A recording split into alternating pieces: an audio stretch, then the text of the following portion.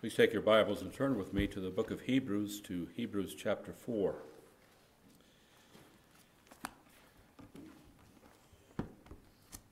We are departing from our series in Genesis to preach something that would be more fitting for a preface to our Lord's Supper celebration this afternoon. And we're going to be returning to our intermittent series on what we've called the heart of Jesus. And in preparation for what we're going to study, we're going to read verses 14 to 16. Hebrews 4, beginning with verse 14. Our text is actually going to be verse 15, but backing up to verse 14. Seeing then that we have a great high priest who has passed through the heavens, Jesus, the Son of God, let us hold fast our confession. For we do not have a high priest who cannot sympathize with our weaknesses, but was in all points tempted as we are, yet without sin. Let us therefore come boldly to the throne of grace, that we may obtain mercy and find grace to help in time of need. Let's pray once again. Most gracious and blessed God, we do thank you that you are the God that provided such a high priest for us. You've sent your Son into the world that he might be not only the sacrifice for our sins, but also the priest to offer that sacrifice before you. And we pray that as we gather around your table this afternoon to meditate upon what he has done for our souls, we pray that you would grant us grace that we might have a sight to see those things that you would set before us in your word. We pray, Lord, that your Spirit would be our teacher. We would not be dull learners, we do pray. We would not be those that only can drink milk and not have solid meat, but we pray, Lord, that you'd be pleased to give us that hunger and that appetite for spiritual truth that would feed our souls and strengthen us as we walk before you. Help us in our weakness, we do pray. We pray it all in the name of Christ our Savior. Amen. In the four Gospels, there is only one place where Jesus tells us about his own heart. In Matthew 11 and verse 28, he tells us, I am gentle and lowly in heart.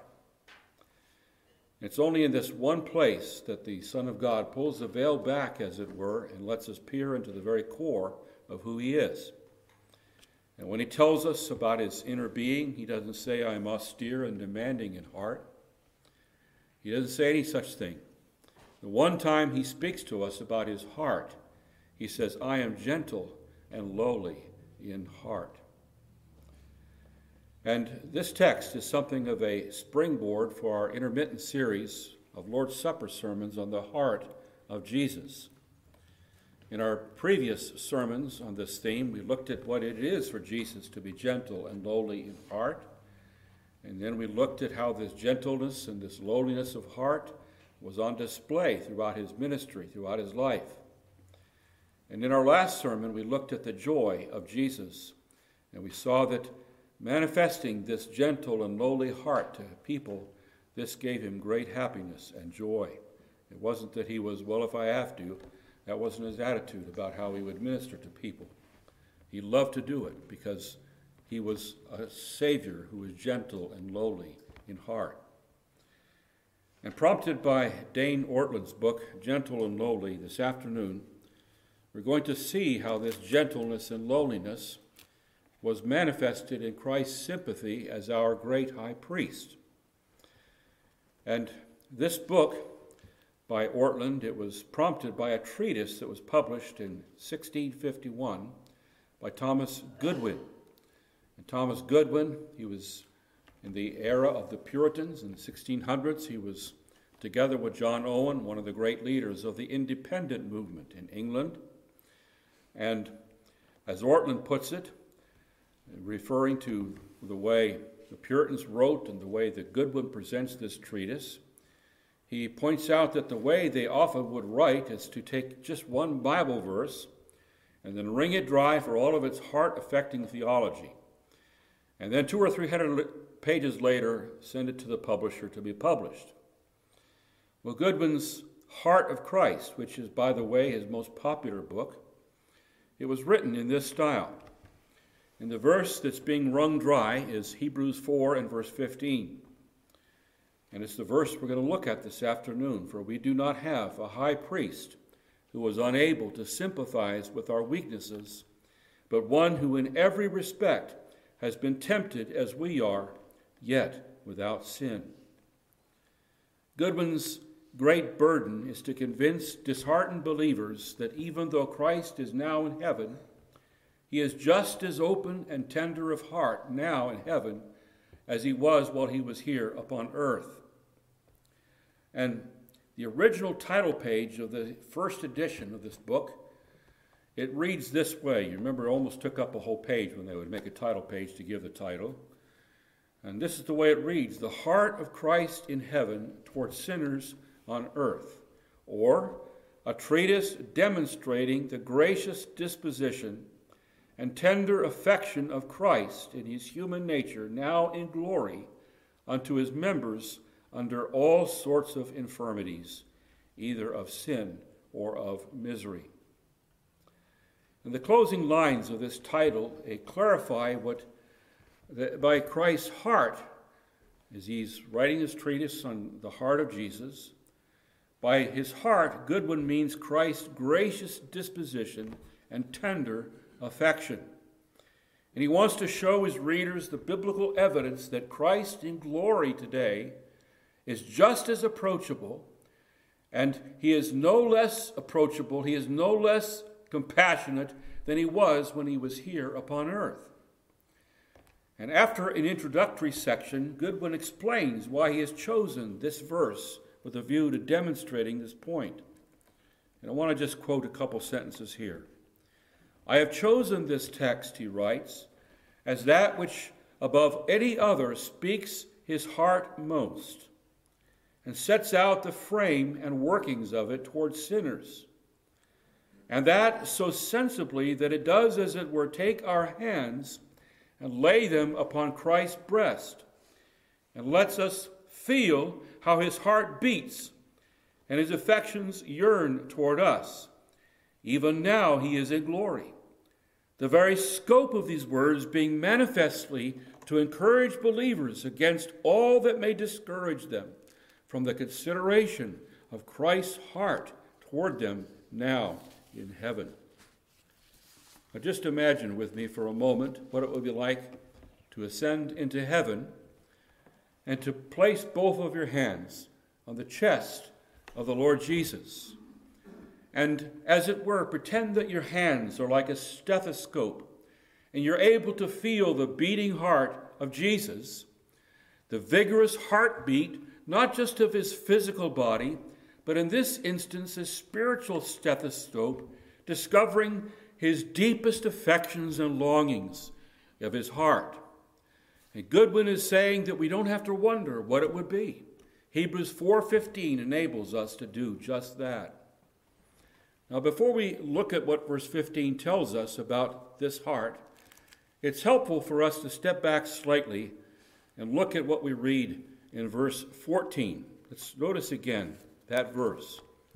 Seeing then that we have a great high priest who has passed through the heavens, Jesus, the Son of God, let us hold fast our confession. In the book of Hebrews, it's an extended exhortation to persevere in faith. That's what the whole book is about. He doesn't want people to give up. He says, run the race, for instance. He gives those kinds of exhortations throughout the book. And this theme is reiterated in the words at the end of verse 14. Let us hold fast our confession. He's urging the readers not to abandon their confession of faith in Christ. He is urging them not to embrace false doctrines contrary to the gospel. He's calling them not to allow sacrifices involved in following Christ, the self-denial that's involved, to discourage them in their struggles against sin, and to lead them just to give up and say, it's just too hard, I can't do this anymore. Holding fast our confession, dear people, is not easy. Richard Phillips, he relates how one young Christian described the manner in which a colleague at work belittled Christianity. And he belittled it, this colleague, as an escape from the difficulties of real life. And he pictured it as the easy route, you see, for the weak people. You ever hear that description of Christianity? Well, it's just a crutch for people. It's just for those. This accusation was right back in the early church. There was screeds that were written. This is just for the poor, ignorant, weak people. That's what it's for. People that need this kind of religion, but we don't need it. We're better than that. We're not so stupid and ignorant as these Christians. And so that's what this objector was saying. It's just an escape for you. Escape, she replied. An escape? You try to live as a Christian. You try to wage war against the desires of the flesh. You try to live as an alien in a strange land. And you come and tell me that Christianity is the easy way? Well, she was right. God gave her real boldness and wisdom on the spot to say what she said. Jesus said, in contrast to the broad gate, or the broad way that leads to destruction and the wide gate that opens up to that way, he said this in contrast to that: the gate is narrow and the way is hard that leads to life, and those who find it are few. Well, to encourage discouraged saints that want to be tempted to give up, it's just too hard, the writer to the Hebrews, he says, we have a high priest. That's what he says here in verse 14. That's the way it begins. We have a high priest. Now, there's no spiritual privilege enjoyed by the saints of the Old Testament who had a high priest that we don't have as well. And we have it in a better way than they did. We have a sacrifice which, having been offered, avails forever. Our sacrifice doesn't need to be repeated. And we have a high priest that is greater than the high priest in the temple of old, our high priest presents a finished work that never needs to be repeated in the heavenly tabernacle. And the sacrifice that he presents is efficacious. It delivers us from all sin. We have a high priest, far better than any that was ever in the old covenant. And notice in this verse 2 that we are told that this high priest has, and here I quote again, has passed through the heavens. In contrast to the high priest of the Levitical order, what did he do? He passed from the sight of the people once a year into the Holy of Holies, taking the sacrifice to sprinkle it upon the mercy seat, upon the covering seat that would present blood being covering sins by way of illustration. He passed out of their view, you see, to do this, and he could only do it one time a year. But in contrast with this, our high priest at his ascension, he passed not just into a room for a little while, but he passed from the sight of the gazing apostles on the hill right through the heavens into heaven itself and into the very presence of God to appear in our behalf. And we mustn't think, though, that our author is just speaking of a spatial journey that he's going, you see, like some kind of a Superman that flies higher than anybody. This is not just a cosmonaut that he's speaking about. His language is the language of transcendence. Not only did Jesus ascend, but in doing this, he completely transcended all the limits of time and space. He passed through heavens, you see. That's the way he describes it. It's a transcendence that speaks of uniqueness and greatness. And then he goes on to say, he is therefore a great high priest. He's no ordinary high priest, but rather he is the high priest par excellence. He's utterly unique in his power and glory. Aaron and all his sons and all his descendants are little ones compared to this one. The long line of priests that were called by God to stand before God on earth, they were all passed away. But we have a transcendently great high priest who never dies, who has an unchangeable priesthood, and who is able to save unto the uttermost those who come to God through him, seeing he always lives to make intercession for them. This writer goes on to say, he is the great high priest because his sacrifice, it achieved a finished atonement. It never needs to be repeated, never needs to be supplemented. He is the great high priest because he will never pass away and because he will never need to be replaced. He is the great high priest because he ever lives to make intercession for us. And because his intercessions, his prayers in other words, they prevail in the immediate presence of our thrice holy God. And notice how in verse 14 again, we're told something else about this one. His name is Jesus, which means Savior. He's truly man, and this is his human name. He's able to represent us, therefore, before God. He was born of a woman to save his people from their sins, and therefore his name is Jesus.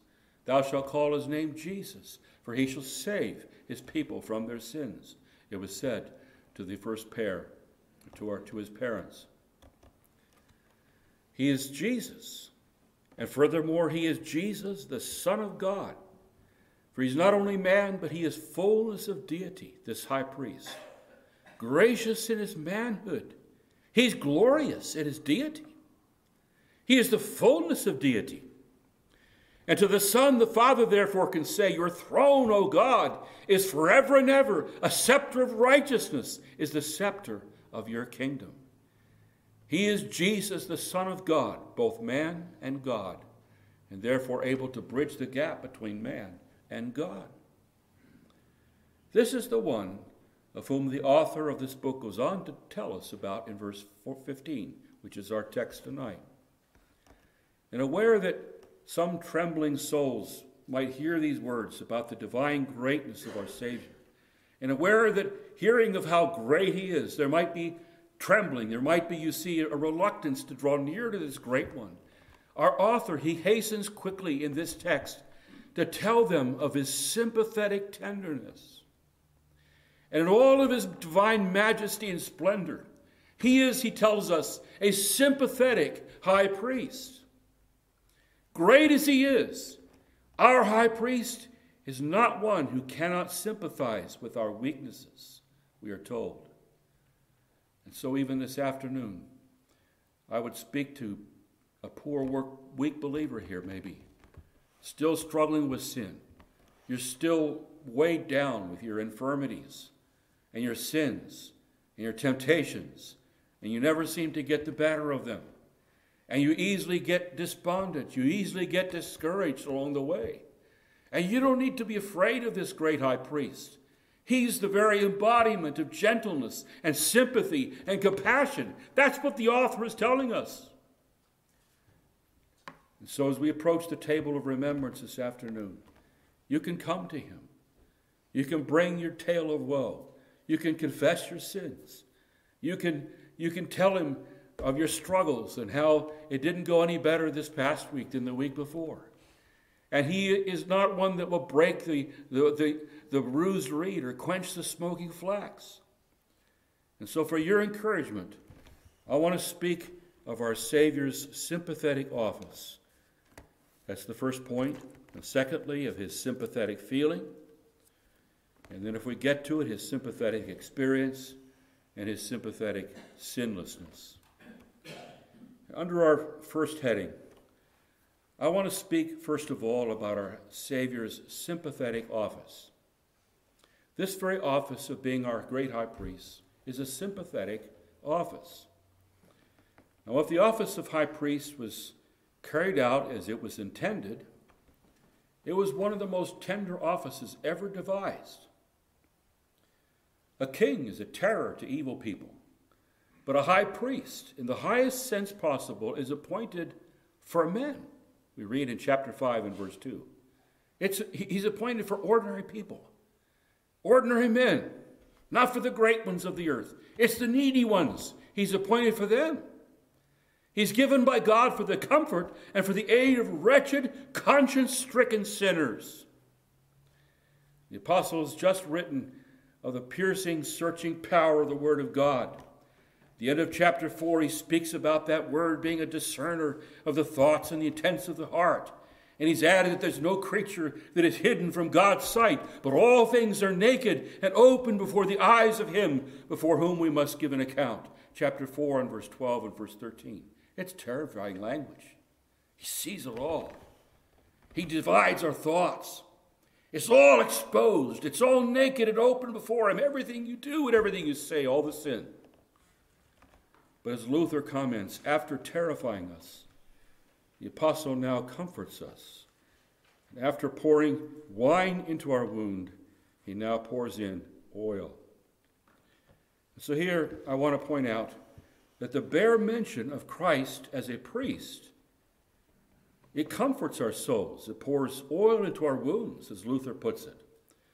So I want you to think with me briefly about the basic functions of a priest. What a priest was upon earth, and what our priest now in heaven still is. And for some of the observations that I'm about to make, I'm indebted to C.H. Spurgeon. I just want to say that. First of all, and these things are listed there in your outlines, his duties include communing with men. The priest was appointed by God to be a go-between between God and man. As the priest went into the presence of God, he was, and here I quote, to bear the names of the sons of Israel on the breastplate over his heart. Their names were to be on his heart. He was to carry those names into the presence of God. And therein, in that breastplate, was also placed the Urim and the Thummim.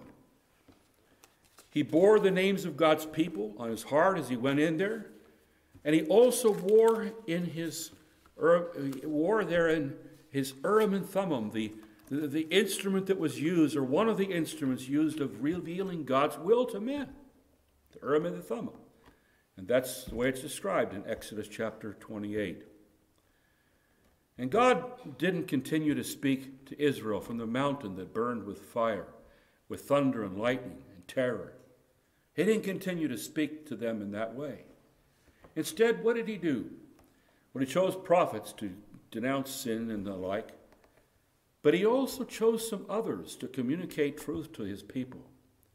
He chose Aaron, and he commissioned him, and here I quote, to teach the children of Israel all the statutes which the Lord has spoken, Leviticus 10:11. And it's true that the prophets were the primary mouthpieces of God to the people, but the priests were also called to teach God's people. And while the prophets were often called by God to speak in thunderous tones to the wickedness of a whole nation, the priest's job was very different, you see. He would speak to people one-on-one as they would come and confess their sins and bring their sacrifices. And he would be the very one that would, with that sacrifice, explain the meaning of it and tell them the scriptures. He was an instrument to communicate biblical truth. You see, they didn't all have enough money, each one, to have parchments with the law and the like. So he needs to tell them what God has said. He was a teacher among God's people. Broken over his sin, you see, a sacrificer would come to the priest with his sacrifice in arms. And the priest would not only offer that sacrifice to the Lord, but he would show that penitent Israelite the way in which he should go. You confess your sins. This is the way God wants of you. And then also he would remind this person of God's promises. And so intermingled in his instructions would be instructions about what God wants to do, but also he would communicate, you see, promises of the Word of God to those that are grief-stricken over their sin. And he would speak, you see, in a very one-on-one way. He would give his language, you see, in the language of the common man. So if a man is to come, you see, from the reading of God's law, I'm talking here now about the priest, he's read the Word of God, he's studied it perhaps in his devotions that morning, he's preparing his heart, you see, as the priest for people that would come in. And he's to come from that time that he spent with the Lord. And he is to come now from the infinite place, as it were, to speak of the infinite things and the great things of God, and now to bring it down to the level of the ignorant and the narrow capacities of the people that came to him. He needs to be tender. He needs to be, you see, like a nurse with her children. Great philosophers, you see, they're not always great teachers. Their profundity, they have a difficult time translating their great thoughts to the capacities of common people. But the priests were especially, they weren't just philosophers in some kind of school in Athens. They were dealing with the common people, everyday people coming with their sins and their needs. And they were therefore to teach them in this setting. And so Malachi 2 and verse 7 says, the lips of a priest should keep knowledge, and people should seek the law from his mouth. And this is what the Lord Jesus is to us, dear people. In the most tender manner, he reveals the Father. And in the most gracious way, he, yes, reproves us of our sin, but he also shows us the way of forgiveness and mercy and grace. This is what he is to us. And like the priests of old, his reproofs are delivered in the most tender way. He tells us of our faults, just like he did with the disciples, in such tender ways. Now, so often the reproofs of other people, they're delivered in a cutting, sharp way. And we tend to bristle. We tend to just kind of react and put up the guard against them. But we know that even when our high priest needs to rebuke us, he does it in the way he did it with his disciples, in a way that demonstrates that everything he has to say is delivered to them in tenderness and in love. So this is the first thing that we see by way of understanding what the priest did. His duties included communing with men. And then, secondly, the office of priest had also included interceding with God. Now, the two main functions of the priest were sacrifice and intercession. Intercession is prayer, and the word for it. And before interceding with God, he sits down and he hears the trembling petitions of the troubled mother. She's weighed down with her difficult children, and she says, "So I just get so angry sometimes, and I sin against God, and it's so hard to deal with Aaron. You see the way he is." He hears the complaints, you see, of an oppressed person that's a widow that is distressed by her poverty and the ones that take advantage of her. He hears the trials of the poor. He hears of the brokenhearted confession of sinners. And then, as a man of God, he's ordained to take these burdens in prayer to God. At least a priest that understood what he was supposed to be doing, this is what he would do. You remember how Eli failed at this. Hannah comes in with her deep distress over her childlessness. And he sees her weeping. He sees her lips moving in silent prayer. And instead of entering into her burden and saying, well, she must really be distressed over something, he accuses her of being drunk. He doesn't understand what she's doing. He assumes the worst. And in a similar way, well-meaning pastors, they sometimes don't enter into the meaning and the struggles, you see, of the people that come to them with their struggles and their temptations and their sins. We fail people as pastors. But we could tell our great high priest our deepest woes. We confess our worst sins. And we can be sure that he enters into our case better than even the best physician does with the ailments of any patient that he comes to care for his care. Jesus rightly reads our case. He's not like Eli that misses the boat. And then with a heart filled with compassion, he presents our case before God. And when we tell him our inward grief, he understands our case better than we do. He's the interpreter, one of 1,000, who reports our sighs to heaven.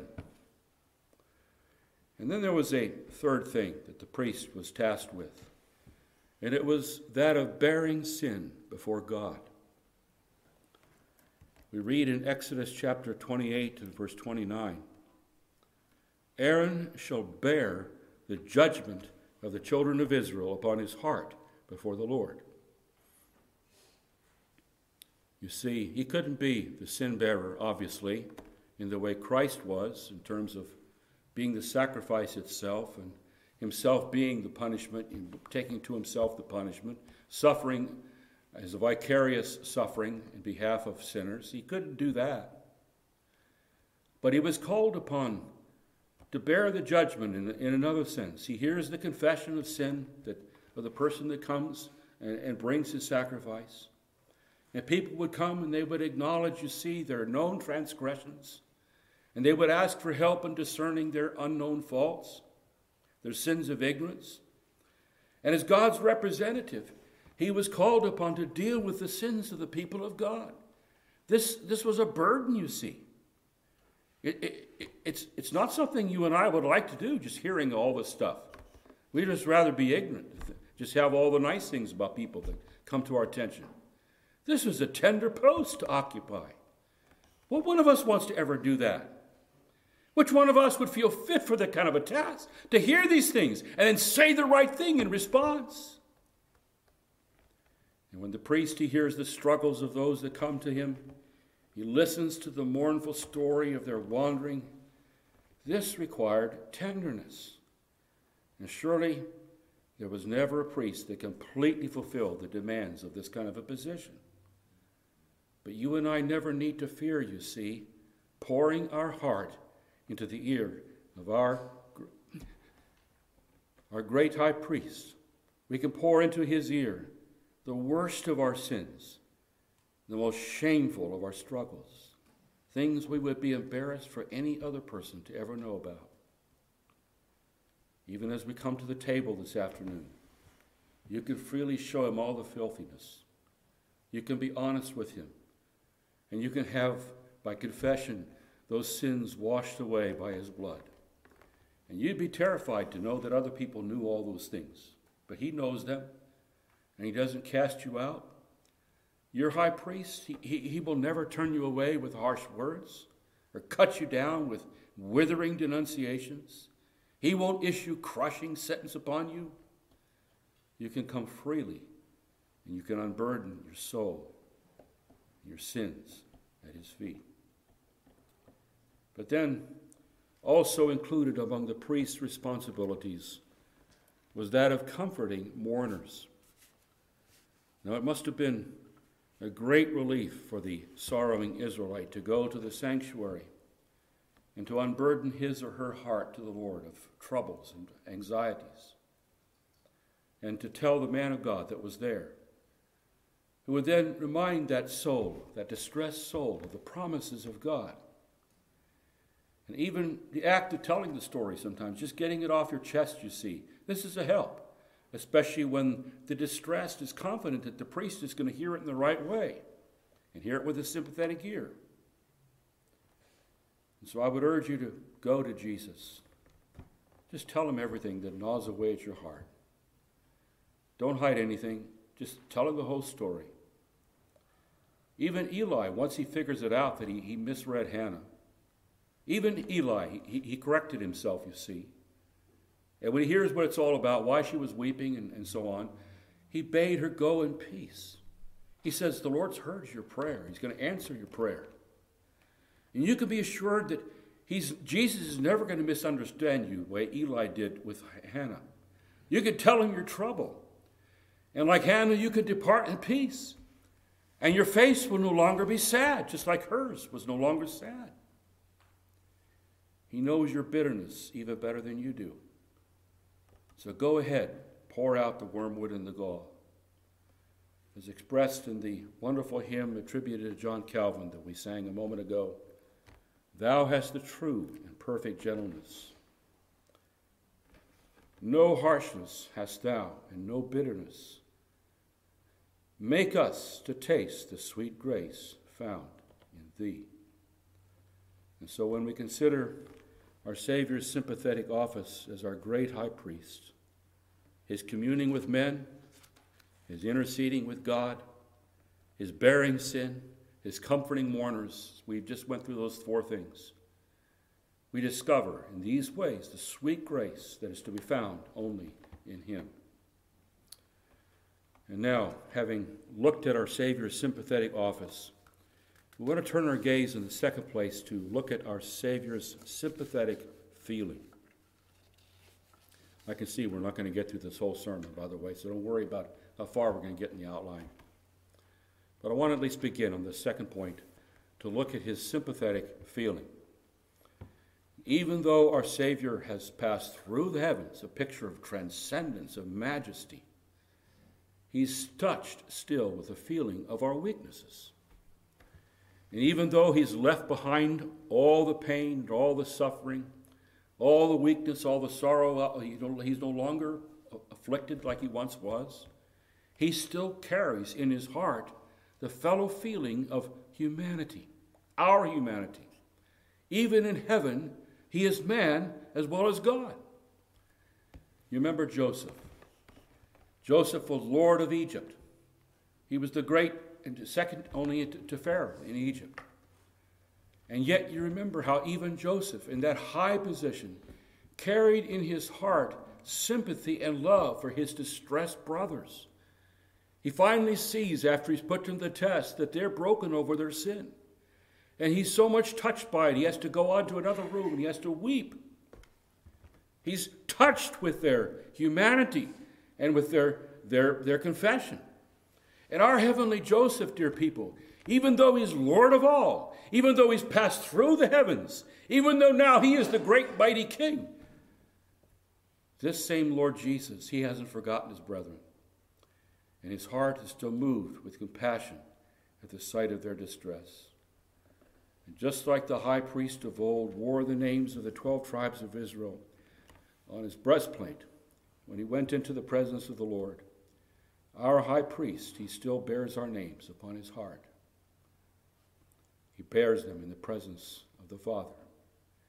And he still carries our sins and the symbol of what he did to put them away. He carries those symbols in his pierced hands, his pierced feet, his pierced side, memorials of his sufferings in our behalf. Now, the burden of Hebrews 4 and verse 15 is what Ortlund calls Jesus Christ's sheer solidarity with his people. Now, it's natural for us to think of Jesus being with us and helping us when life is going well. It's interesting how we say, well, that was a providential circumstance. When do we usually say that? Do we just say, well, that was a providential circumstance when I got that job? That was wonderful how I met the right person, interviewed the right person, and got the job. That was very providential. Do we say, well, that was a providential circumstance that when I went for that interview, the guy was just really nasty with me? We don't usually say it then, do we? We say it, you see, when things have gone well with us. But our text is telling us and stressing the opposite. His sympathy is especially extended in connection with our weaknesses. And here I want to stress that part of verse 15 in which we read that he is not a high priest who cannot sympathize with our weaknesses. And this phrase, sympathize with our weaknesses, it is so sweet. Every word deserves attention. First of all, he sympathizes with our weaknesses. Think about that little word, with. And here the writer to the Hebrews, he takes us by the hand. He leads us deeply into the heart of Christ. He shows us what Ortlund calls the unrestrained witness. I think he must have just made that word up. The unrestrained witness of Jesus regarding his people. Now, back in chapter 2, the writer to the Hebrews, he has said that Jesus was made like his brothers in every respect, and that he himself suffered when he was tempted. His temptations, they came with sufferings. And because he was made like his brethren, like us, except for our sins, he identifies with us in our weaknesses. Some of our weaknesses are not sinful. They're just part of our humanity. In him was the perfect fulfillment of Isaiah's prophecy. He himself took our infirmities. He took our weaknesses and bore our sicknesses. Isaiah 53:4, and it's quoted again in Matthew 8 and verse 17. And having taken our nature, he takes our weaknesses, he takes our infirmities, he takes our sufferings right down into his heart. Now, there are people that they tend to pity the sorrowing, but they're not as if with them in their sorrow, in that sense. It's pity that's at a distance. You know, you feel sorry for people, so you're going to send the mission $15 to help give them a Christmas meal. It's kind of at a distance, you see. That's the level of their pity. And there are people that are sorry for the poor, but they're never poor themselves. They've never felt that poverty. They can't really be with that person in that poverty in the same way. And therefore, though they might be touched by the sight of the poverty, they're not touched with a fellow feeling of being with, as it were, in the same boat with that fellow, feeling for that person going through the poverty. But our Savior, he's experienced what you and I, we've felt and experienced. And the intense pain that just shot down your leg this past week and just made you almost scream. He's felt that kind of pain before. That grief that you've experienced by the loss of a loved one, he's experienced. They say that the strings of a harp, even when there's nobody playing the harp and plucking the strings, those strings vibrate in sympathy when another harp in the same room is being played. And so it is with the heart of the Lord Jesus. And this is why it is written, in all their affliction he was afflicted, and the angel of his presence saved them. In his love and in his pity he redeemed them, and he bore them and carried them all the days of old, Isaiah 63:9. In their afflictions he was afflicted. He was with them in their afflictions. He can say, I know their sorrows, because he's experienced those sorrows. He sympathizes with our weaknesses. And then also, and here I don't think we'll get beyond this, but I want to say something by way of introduction at least. He sympathizes with our weaknesses. Now, if our author had said that he sympathizes with our sorrows, this would have been sublime. But he describes Christ's sympathy as extending lower than that to our weaknesses. He sympathizes not with just the heroic endurance of the martyr, but those that are not the heroes. He sympathizes with those of you that can only plead, the spirit indeed is willing, but the flesh is weak. Now I struggle with how to interpret this word here. I have to just confess. And I'm still a little bit uncertain here. Just want to be honest with you here. There's some interpreters that they suppose that our author, he's thinking not just of physical weakness, but he's speaking of intellectual and moral weakness, that he sympathizes with that, moral failures. Because we go on and read, in just 3 verses later in chapter 5 and verse 2, of the ordinary priest, that he can, quote, have compassion on those who are ignorant and going astray, since he himself is also subject to weakness. And of course, these interpreters, they're not saying that Christ experienced weakness in the way that he gave into temptation. He was weak, and so he fell, and therefore he can understand how you fall. That's not what they're saying. They're saying rather that having experienced the full onslaught of the temptation, and having the strength to resist that temptation, he still can feel for people that in their weakness succumb to that temptation. But I'm more comfortable, and here again I want to be very tentative here, with saying that the reference here is to the weakness of the human nature that he took to himself. I think that Gerhardus Voss is probably correct when he says that the weakness is that which is the weakness with which sin is not necessarily connected, even though it may render human nature susceptible to temptation and sin. You see, crankiness and irritability, that's the sin. But the weakness is being tired. The weakness, you see, makes it possible, you see, or as it were, opens your heart up to being tempted. You're susceptible because you're tired. And this can be illustrated by Christ's temptation in the wilderness, where he fasted for 40 days and 40 nights. And it says, after it he hungered. And Satan preyed upon that intense hunger in his emaciated, starved state, when he was just dying with hunger. He afterwards hungered. It's an intensified description. He's subject to physical weakness. And in this state of physical weakness, almost all of us would have given in to Satan's temptation. Of course, we couldn't have made stones into bread, but we would have done what we can. He was supposed to trust God, but that Satan's tempting him not to do that. He's able, therefore, to sympathize with the pressures that come upon us, such as Paul's thorn in the flesh and the pressures that came upon him. And he's able, therefore, to enter into the struggles that such a one has, in that he, as this passage tells us, sympathizes with our weaknesses. Well, I think that probably this is a good place for us to break off. There's no real convenient place for me to break off what we're studying, and I think we're going to have to take this up another time. But I want to say that by way of application, not only, and I trust you can see the point all along, is this: you're to come to this high priest as we celebrate the Lord's table and confess your sin and know that he receives you. He's not going to put you down.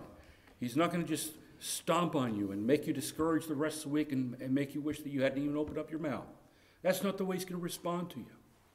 And so this is the obvious application of what we've been studying. But another application I just want to mention before we go is that this should make us like Jesus, shouldn't it? It should make us to be gentle and gracious with people when we have dealings with them. Now, there's some times where there needs to be calling out the vipers, as Jesus did, and those cases are not what we're talking about here. But we need to see people in their desperate situations and their neediness and seek to enter into their struggles. And just by way of trying to put a little burr in your mind, I want to just tell you about an incident that took place some time ago. The phone rang at a high society Boston home. And one on the other end of the line was a son that had just returned from Vietnam. And he was calling from California. His folks were in the cocktail circuit, the party kind, the drinking, wife-swapping, gambling, all the other things that go with it. The high society, free-living types. The boy said to his mother, "I just called to tell you I wanted to bring a buddy home with me." And his mother said, "Sure, bring him along for a few days. But mother, there's something you need to know about this boy. One leg is gone, one arm's gone, one eye's gone, and his face is quite disfigured. Is it all right if I bring him home?" And his mother said, "Bring him home for a few days." And the son said, "You didn't understand me, mother. I want to bring him home to live with us." And the mother began to make all kinds of excuses about being embarrassed and what people would think, and the phone clicked. A few hours later, the police called from California to Boston. The mother picked up the phone again, and the sergeant said at the other end, "We just found a boy with one arm, one leg, one eye, and a mangled face who has just killed himself with a shot in the head. The identification papers on the body, they say, he's your son." There are people out there that are like that. Spiritually speaking, they've got a mangled face, they've got a broken arm, they've lost an arm. They've got all kinds of hurts that have happened to them as a result of being in this life and being in the war, of just even as sinners go through wars and struggles. And it's so easy for us to want our kind, as we put it, and to be off-putting with people that are like that. And we need to realize that Jesus reaches out to the likes of us. And what were we when we came into his presence? Were we all put together? Were we all the ones that were just had everything was clean and nice and wonderful? I think most of us would say no. And this should teach us, this instance, and by way of contrast, the way the high priest was to receive people in the Old Covenant, and especially Jesus receives us, it should teach us to receive people, to receive sinners, to be like Jesus, of whom he was accused. This man eats with sinners and receives sinners. May the Lord help us to be just that way. Well, let's pray. Father, we thank you, we bless you that you've given to us the privilege, the high privilege of imitating our Master. And we pray that you would give us grace to do just that. We pray that we would not be some kind of an elite club that wants all the people that are the spiritual Navy SEALs and we're going to be the elite ones. Help us, Lord, to be like the priests that would deal with common sinners that would come with sacrifices and needs day by day. And above all, to be like our Savior.